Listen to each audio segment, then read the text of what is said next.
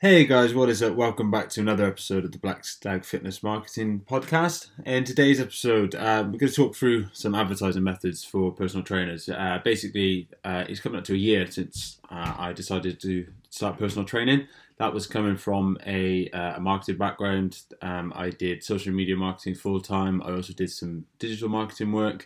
I still do my marketing freelance, so I think combining that with my PT, it gives me a well-rounded view of this topic and other topics that I've spoken about.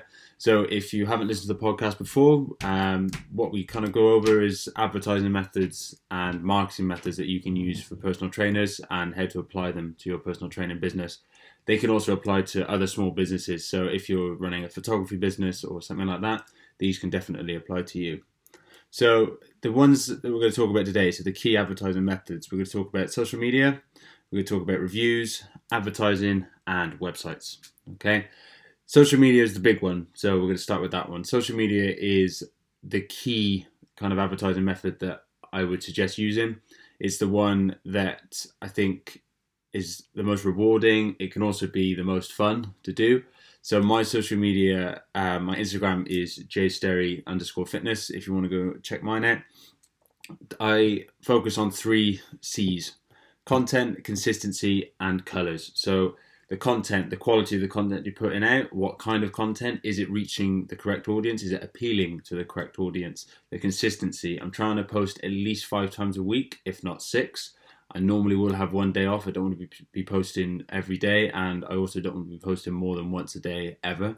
And colors. So the color scheme you're using. If someone comes onto your feed, I'm mainly talking about Instagram here. If they go into your feed and they see different images that are various colors, it can be quite unappealing. So those 3 C's are the important ones that I'd say with social media. So your content, consistency, and your colors. Social media platforms I'd go with Facebook, Instagram, possibly YouTube further down the line. I'd say for a start, what you need as a minimum is a Facebook and Instagram account. These 2 provide you with a ridiculous amount of metrics. You can see who's viewing your content, where they're from, how many times it was viewed, and all these other things that allow you to keep progressing and seeing what works and what doesn't. It's important that you spend time creating content that actually works. There's no point in, spending hours on videos and types of videos that then don't actually work and generate any kind of business for you. You need to ensure that you're making the most of your time when it comes to creating and generating content. So having these metrics is really important. So Facebook's really good. They've got Facebook Insights when you go onto your business page, and Instagram as well. You need to turn your Instagram into a business page, but once you do that, you get all sorts of different insights that you can then use in your business, and then, like I say, you can then review and analyze what works best for you. Then going back with those social medias, then it's those 3 C's. So having a content plan that works. What kind of content are you going to produce? What kind of content is your target audience looking for? Are you going to create video? Are you going to have high quality images? Are you going to make workout videos? You need to have an idea of what kind of stuff you want to produce before. Have a plan in place. How are you going to produce it? You do need to actually take some time to take some photos or get some videos together. So you need to have a plan for that as well. Consistency. It can be quite difficult to post daily just from your phone. There are scheduling apps that you can use to schedule posts in advance. So even if you don't schedule every single day, you can schedule like 3 a week on like a Monday, Tuesday, and a Friday. So you know that those days you're sorted. You don't need to find content, and you can kind of relax a little bit on those days. I use it for other clients outside of my fitness stuff. I do social media clients, and I do their scheduling. So I can do like a week in advance that's been pre-approved with them. Then neither of us have to worry about posting exactly on the day and at the right time. Because if it gets past like your prime times on Instagram and you haven't posted, you can be a bit stuck for the day. And then, like I say, colors, not as big as the other 2, but it is good to have a good color scheme. Take consistent content in the same kind of gym, same areas, and then you should have that consistency in your colors. So that's kind of it for social media. There's a lot more you can go into, but that's just a key one for me. Then reviews, word of mouth, that's another big one. So getting your reviews, getting your word of mouth around, and actually having a system in place for gathering reviews. Have you got reviews or feedback forms that you can give to your clients that they can fill in and then you can use? For example, I've got little feedback sheets that I give to clients once they're done with a block. So I'll then hand them over to say, would you please be able to just talk about working with me over the last couple of weeks, just in a couple of sentences. It's nothing too taxing on them. You're not asking them to write an essay. You're just asking them for a couple of sentences that they can then provide you feedback with. And then you can then show that to potential new clients. You can show that through your websites and through your social media that this is what it's like to work with you. It helps people who don't know who you are or haven't trained with you before to kind of realize like what you're about, what you could offer them. And it's coming from another person. It's not coming from your advertising, so it's more organic and believable. Advertising is another one.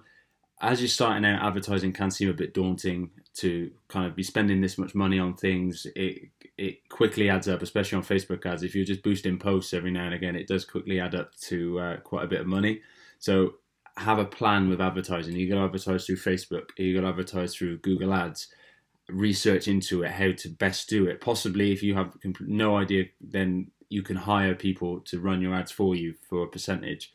There are options out there for advertising, but both of those, again, are really good at getting you in front of potential customers, and also you get numbers back, so you know if things are working, you know if they're not working, you know if things need to change, if you need to edit your copy or you need to edit an image.